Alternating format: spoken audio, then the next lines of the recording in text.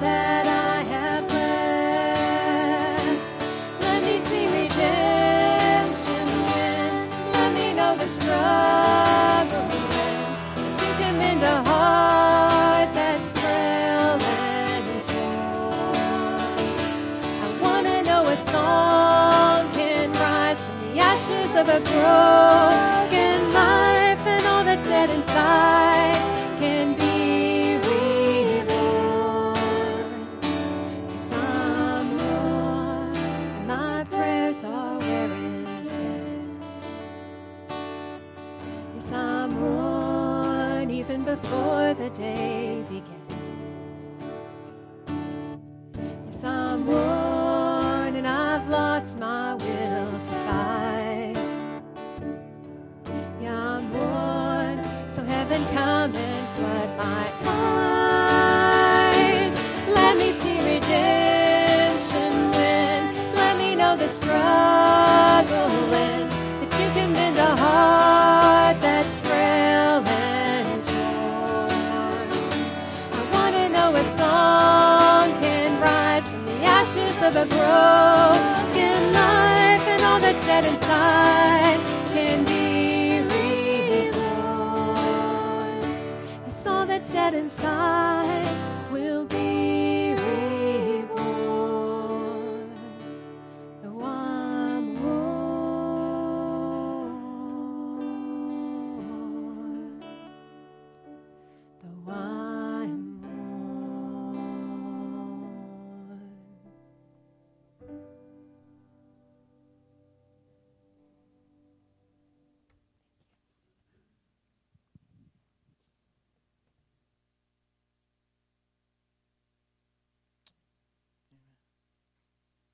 Thanks, guys. Let's open up with a word of prayer this morning. Heavenly Father, we just come before you this morning. We thank you for your never-ending grace, and we thank you for your never-ending mercies. Father, there are times when we stop and we question and we ask, why is it that you love us? Why is it that you put up with us?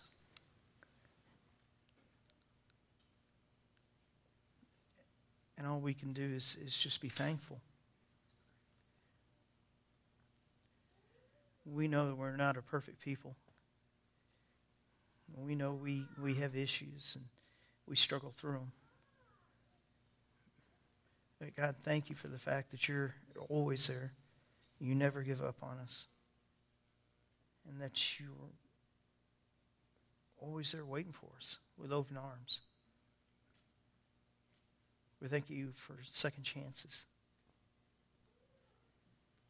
Father, we just ask that you be with those that aren't here with us today. Father, whether they be traveling or whether they be sick, whatever the circumstances in life that they're going through, we just ask that you'd be with them.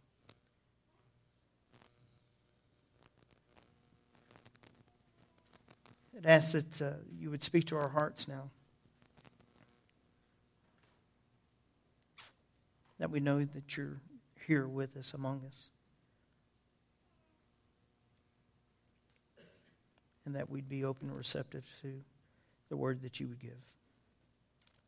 Thank you for all you do, and forgive us when we fail you. We ask these things in the name of Christ.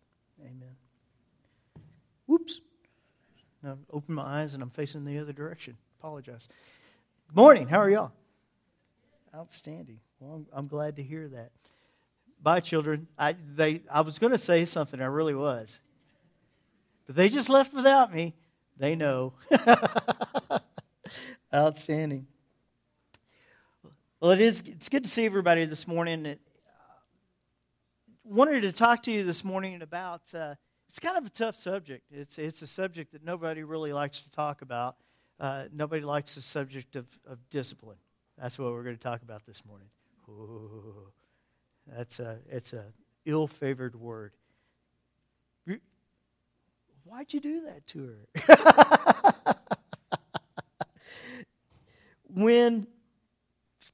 I don't know. Hopefully everybody kind of keeps up with the news. There's a lot of things that have been going on this week. A lot of things that happened yesterday. over the last couple of days. I don't know what in the world's going on in California, but I mean they're just kind of going off the Richter scale out there with some things. I wish I could say it'd be nice that we'd hear the morning news and it'd be something good for once, But news is what news is, and it's always going to be bad stuff. But I'm sure everybody's aware of the fact that we had a couple of shootings in our schools this week. We had one incident earlier in the week that happened in Nevada, and then we had another incident. And that one was not a shooting, but it was a box knife incident up in Massachusetts. And this is a subject. This is a subject that's kind of been hot and heavy for law enforcement, especially when it comes to smaller communities, when it comes to small rural areas that they don't have the resources that the larger communities have. And this is kind of a tough deal for us. And I sat and met earlier this week with a gentleman that kind of helps put these things together, and he organizes all these things, and he looks at the plans that the school systems have and things of this nature. And we were talking about, just everything.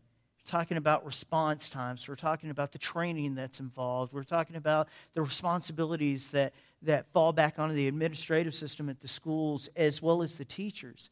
And one of the things that kind of bothered me about it as we were talking about that is that everything continues to escalate. We're moving into a generation where we're going to kind of have to expect our teachers to not only teach, but we have to be able to teach them to be able to recognize indicators from their students. They have to be counselors. Not only do they have to be counselors, but if something happens, now they're going to have to be taught to take action. And I don't know if you've ever been in that kind of a situation or not, but there's this thing that's called flight or fight. Everybody has it. And what it is that you get put into an aggressive situation, and the human reaction goes one or two ways. You either fight or you flee. And so this is something that everybody in law enforcement and everybody in the military, this is stuff that they train us to overcome this, because our natural reaction is really to, "Paya, I'm out of here." But in those situations, you can't. And you have to be able to overcome that flight feeling. You got to overcome that, and you got to be able to step up and move and act despite your normal reaction. Now, the thing of it is, the folks in law enforcement and the folks in the military, they are trained for this, hours and hours and hours, and they go through scenario after scenario after scenario, so that when something like that happens, they fall back on what their training is, because that's a normal, natural human reaction. We fall back on what we learned. Well, now all of a sudden, though, we're getting into a situation, because most of these incidents, I don't know if you realize it or not, most of these incidents take place and they're over with in a matter of minutes. In fact, the average is 10 minutes at the tops. Now, you got to stop and you got to think about that for a moment. 10 minutes. And especially in the little bitty rural communities, where our response time is the highway patrol, you're looking at anywhere from a 20 to 30 minute, maybe 40 minute response time from us. Because as much as we'd like to be there, we're probably out in the sticks somewhere, and it's going to take us a little bit to get there, no matter how fast we fly down the road. And the problem is, by the time we get there, it's done. That opens up a whole new can of worms. Well, how do you resolve that? Well, you got to have somebody that's in place to be able to respond to that. And really what it's getting to is that we're getting to a point to where we're going to ask our teachers to be able to do that. And you got to stop and you got to think about that for just a moment. So now they're teachers. And now they're looking for indicators, which means they have to be able to psychoanalyze. They got to be able to cancel. Some of these teachers, some of these classes got 50 students. And then on top of that, we're going to ask them to be able to react to stuff. And they're going to have to go through the same type of training that we go through.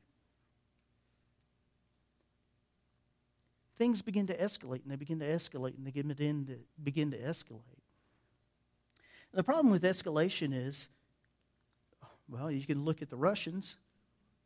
Remember the 80s? You remember that nuclear arms race? The older guys in here, we can remember this stuff, the guys who grew up with it. You all remember what happened to the Ruskies? They kept building, they kept building, they kept building, they kept building, and then what happened to them? It's okay, I'm not going to shoot anybody. What happened to the Ruskies? They went, they blew up, didn't they? Their entire economy, their country literally fell apart. Why? Because they kept escalating, they kept escalating, they kept escalating until finally just the top just blew off the thing. And it's taken them how many years to crawl out of that hole? And the weird thing is Putin's trying to get them back to where they were. But how many years has it taken them to get out of that hole? It all started when the wall fell down. When did the wall fall down? 89. And it's taken them from 89 until just recently, the last couple of years, for them to get back up to where they were. And they're not even close to where they were. Well, there's a lesson in that. And that's what happens when you escalate things. If you continue to escalate and you continue to escalate and you continue to escalate, eventually it's just going to blow up in your face. Well then, if you look at it from that standpoint, you got to ask yourself, okay, well, how do we fix this problem? And really what it comes down to is it comes down to us as parents. We have to take the responsibility of parents of raising our children. And not just raising our children, but disciplining our children. And I know that's a harsh word. And there is a fine line between discipline and abuse. And I know in the current age that we live in, you know, people flip out if you raise a finger against a child. But I hate to tell you this, folks. We have to follow the example that has been set for us. And if you look at Hebrews chapter 12, about verses 5 through about verse 15, it talks about God's discipline towards us. And what's important about that is because that is a picture of how we are to be disciplining our children. Because when God disciplines us, it's harsh. And it's no fun. And it hurts. And I've been hit. Listen, I have not graduated from anything except that I am a current student in the School of Hard Knocks. And I'm here to tell you I've got a lot of lumps on my head from 2x4s and bricks and whatever else that God has thrown my direction because I am a stubborn individual. And I, unfortunately, will continue to be so. But it's in that discipline process that God is using, that He's shaping and creating me, making me what it is that He wants me to be. And if He's got to drag me through the mud to do it, He will. And the same is true with you. Now, the thing of it is that there's kind of a two-side thing here. Because as God disciplines us, you know, I don't know, did anybody, you know, when they had their first child, did they get a little book that came in the mail from the Publisher Clearinghouse that said baby manual on it? Did anybody get one of those? Because I didn't. I mean, it's tough. When my daughter was born, I was like, I don't know what I'm doing. I had to go somewhere. And so the only place I could go was to God. Because I figured God probably had it all right.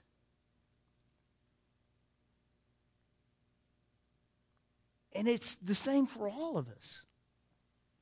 And the bottom line is, if we're going to make a change in our society, we got to make changes at home.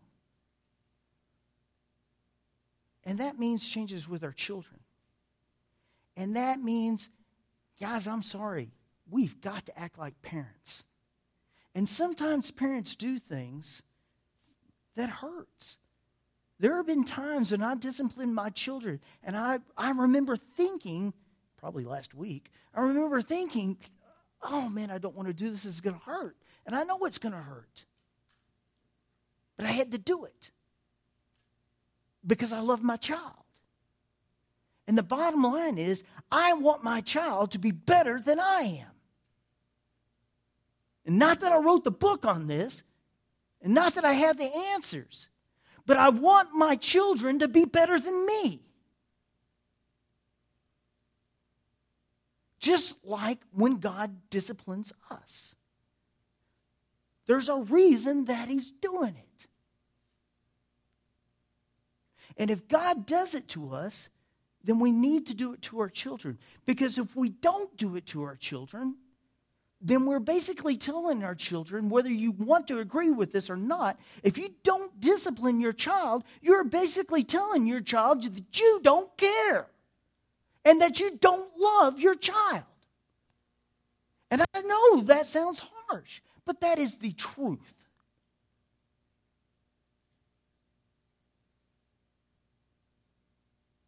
And guys, if we're going to make a difference in this society, if we're going to make a difference in this world, then we need to step up to the plate.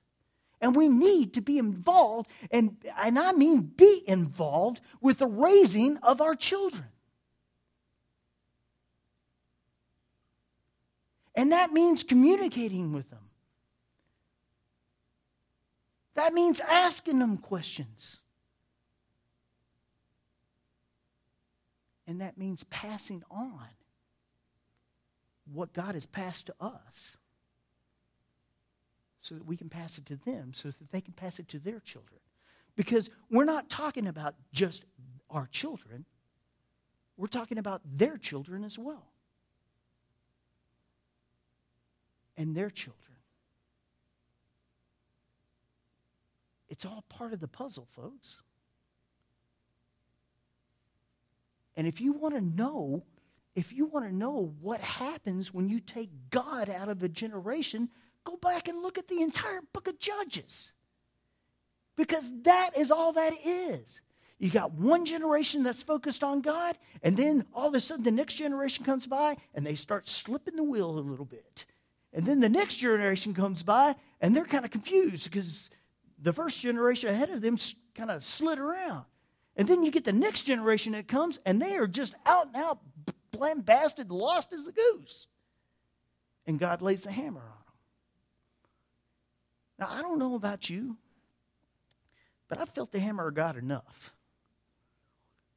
I'd rather not feel the hammer of God, thank you. I'd rather just go ahead and just slide in where I'm supposed to be and just kind of march down that road. I don't like hammers. They hurt. Maybe you're different. I don't know. And I also know that we don't have perfect families. Guys, I'm aware of this. I'm aware that husbands and wives divorce. I'm aware that marriage is no longer even looked at. Not only is it not looked at as a sacred thing, marriage is not even looked at as an acceptable thing anymore. I'm aware of this. I'm aware that we have parents, one-parent situations, and I'm aware that we have no-parent situations. I'm aware that I can go right over here to the San Jacinto community in Amarillo, and I can go to a house, and I can knock on the door, and I can walk in there, and I will find 12 to 15 kids in there, anywhere ranging from about 2 to about 14 years of age, and there is nobody around. And they're like that day after day. I'm aware that we can't solve the big picture, but we can make a difference in what's in front of us. And that's the way that we have to look at it. One heart at a time. One child at a time. And there's actually a couple of verses in Psalms that really kind of speak to this. Psalm 68:5 says this: God is a father of the fatherless and a judge for the widows. He's God in his holy habitation. What does this verse tell me? This verse tells me that even if you came out of an imperfect situation, God is a God to the fatherless. I wasn't raised in a perfect family. And Brenda Crump knows that. My family was anything but perfect and godly. But I was saved by the fact that God is a God to the fatherless. See, you don't have to be a rocket scientist. All you got to do is cry out to God. And even if it was never there for you, it can be there for your children, because if you go to God, God will give it to you. And there's another verse that even speaks a little bit closer to the heart of the matter. It's out of Psalm 27:10. It says this: "For my father and my mother have forsaken me. My father and my mother have forsaken me, but the Lord will take me up." You know what that tells me? Hey, even if mom and dad punch out, God won't punch out on me. Those are awesome promises. And those are promises that we need to hear, especially if you grew up in a situation or you're in a situation where there's no godly influence. Because of what that means is God's created a cheat to be able to bypass that and get you back on the right path. And what is that cheat? It's not a cheat at all. It's called having a relationship with Jesus Christ. And I'm talking about having a relationship with Jesus Christ. I'm not talking about just mouthing a relationship with Jesus Christ, but I'm talking about having a relationship with Jesus Christ, where we don't look at him as this thing that floats up in the clouds, but we look at him as a person, that we go to him, that we speak to him, that we ask him, and that we trust and obey what it is that he tells us. Let's go to Hebrews chapter 12, verse 5. And I'm going to be preaching out of the Amplified Version today. And it's going to sound, when you open up your Bibles and you go to that passage, you're going to go, what in the world? The Amplified Version is just a real quick description of the Amplified Version. All it is, when the people wrote the scriptures down in the original languages were a lot more detailed. Okay? When the author of Hebrews wrote this down in Greek, the Greeks have a really superb talent of taking everything and being able to put it into one phrase.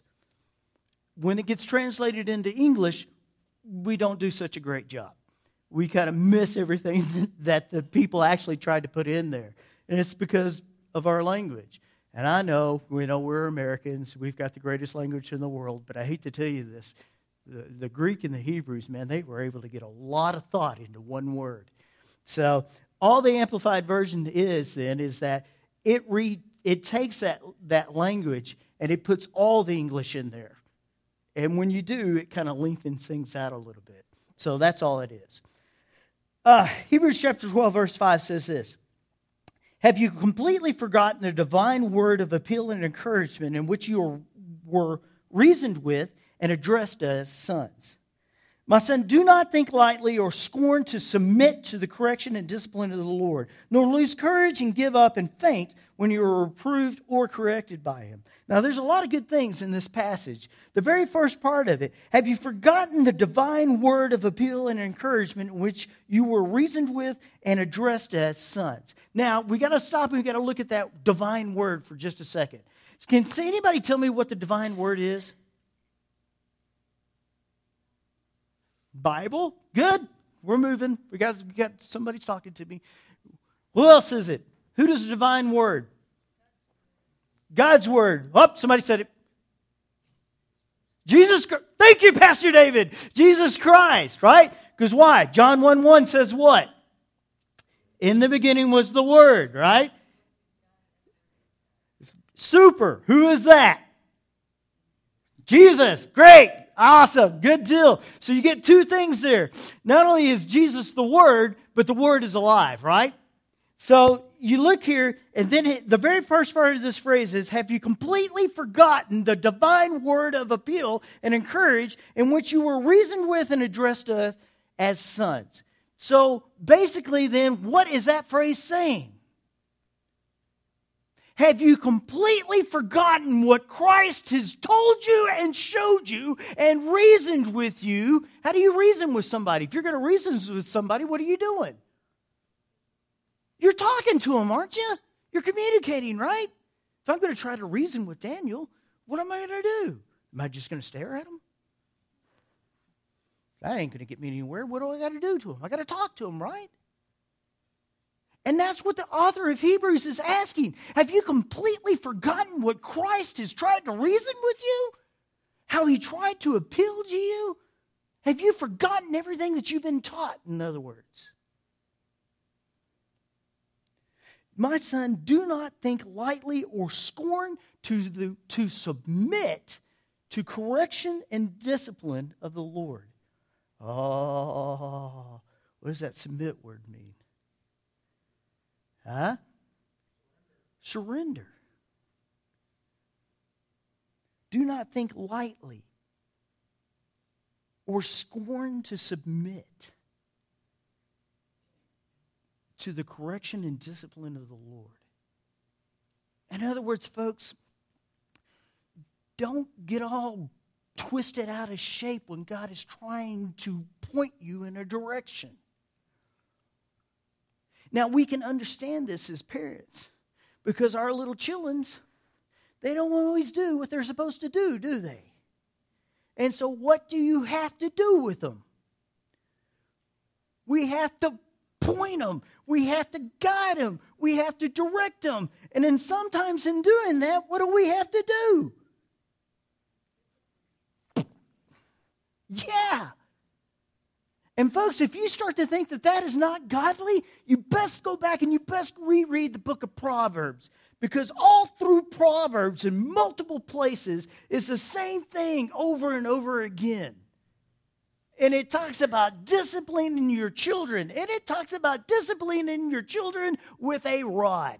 Now, God doesn't use a rod. He typically uses a 2x4 or a 4x8 or whatever it takes. But there's always a reason and a purpose behind it.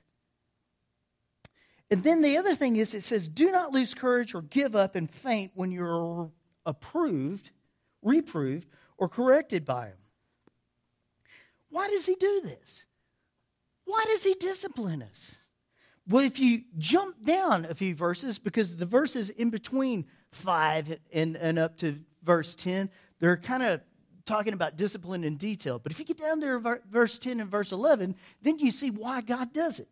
For our earthly fathers disciplined us for only a short period of time and chastised us as it seemed proper and good to them. But he disciplines us for our certain good, that we may become sharers in his holiness.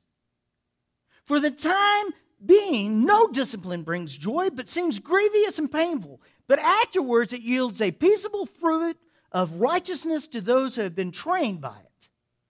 Trained. A harvest of fruit which consists in righteousness and conformity to God's will and purpose, his thought, action, and it results in right living and right standing with God. So why does he do it? Come on. The goal is our certain good. God does it for our benefit, that we may grow in him and become better. And what should be our goal for our children? Should it not be the same thing? That they grow that it be for their good, that they may grow and become better. That's why God disciplines us.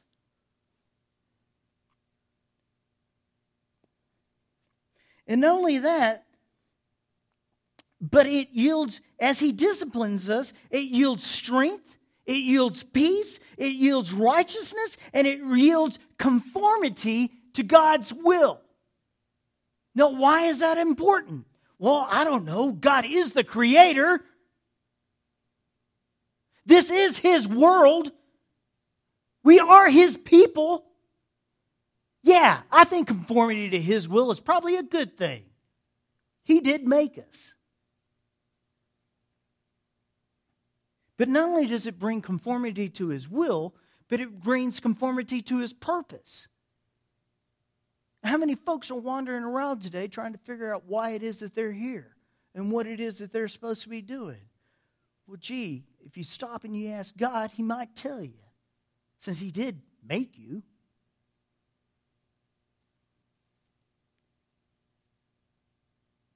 But it also brings conformity to His thoughts, His actions. And what does this result in? Right living and right standing. Folks, you want to know how to make a difference in today's world? Get your heart right with God.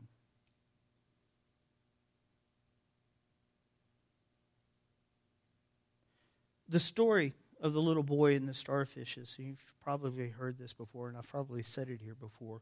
There's a boy who's walking along the beach. And the beach was full of starfishes. As far as the eye could see, there was nothing but starfishes. This little boy was out there with the sand pail, and he'd walk along, and he'd pick up a starfish, and he'd fill up his pail. When the pail was full, he'd walk over to the water. He'd dump all the starfish in the water.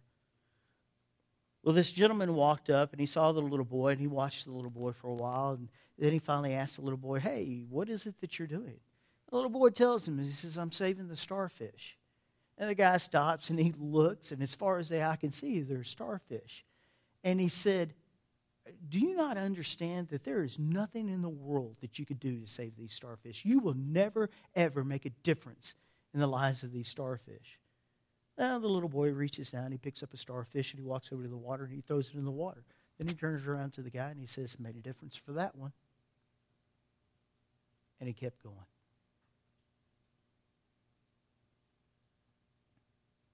I want you to hear me, and I want you to understand what it is that I'm saying. Quit looking at the big picture and focus in on what's right in front of your nose.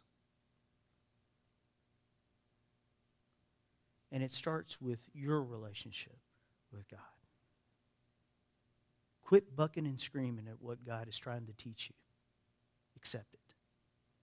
Let Him change you. Let Him make you what you're supposed to be. And pass it on to your children. Because your influence starts with your children. And you can make a difference. And don't go all panicking and saying, "I don't know what to do, I don't know what to do." Of course you don't know what to do, but go to God. Because He does. And He will tell you what to do. Let's close with a word of prayer. Father, thank you for this day, and thank you for all that you've given us. Thank you for challenging us. And thank you for being who you are, that we can come to you. And Father, it'd be my prayer today that we as parents and grandparents, that we would get our hearts right with you so that we can be better parents to our children.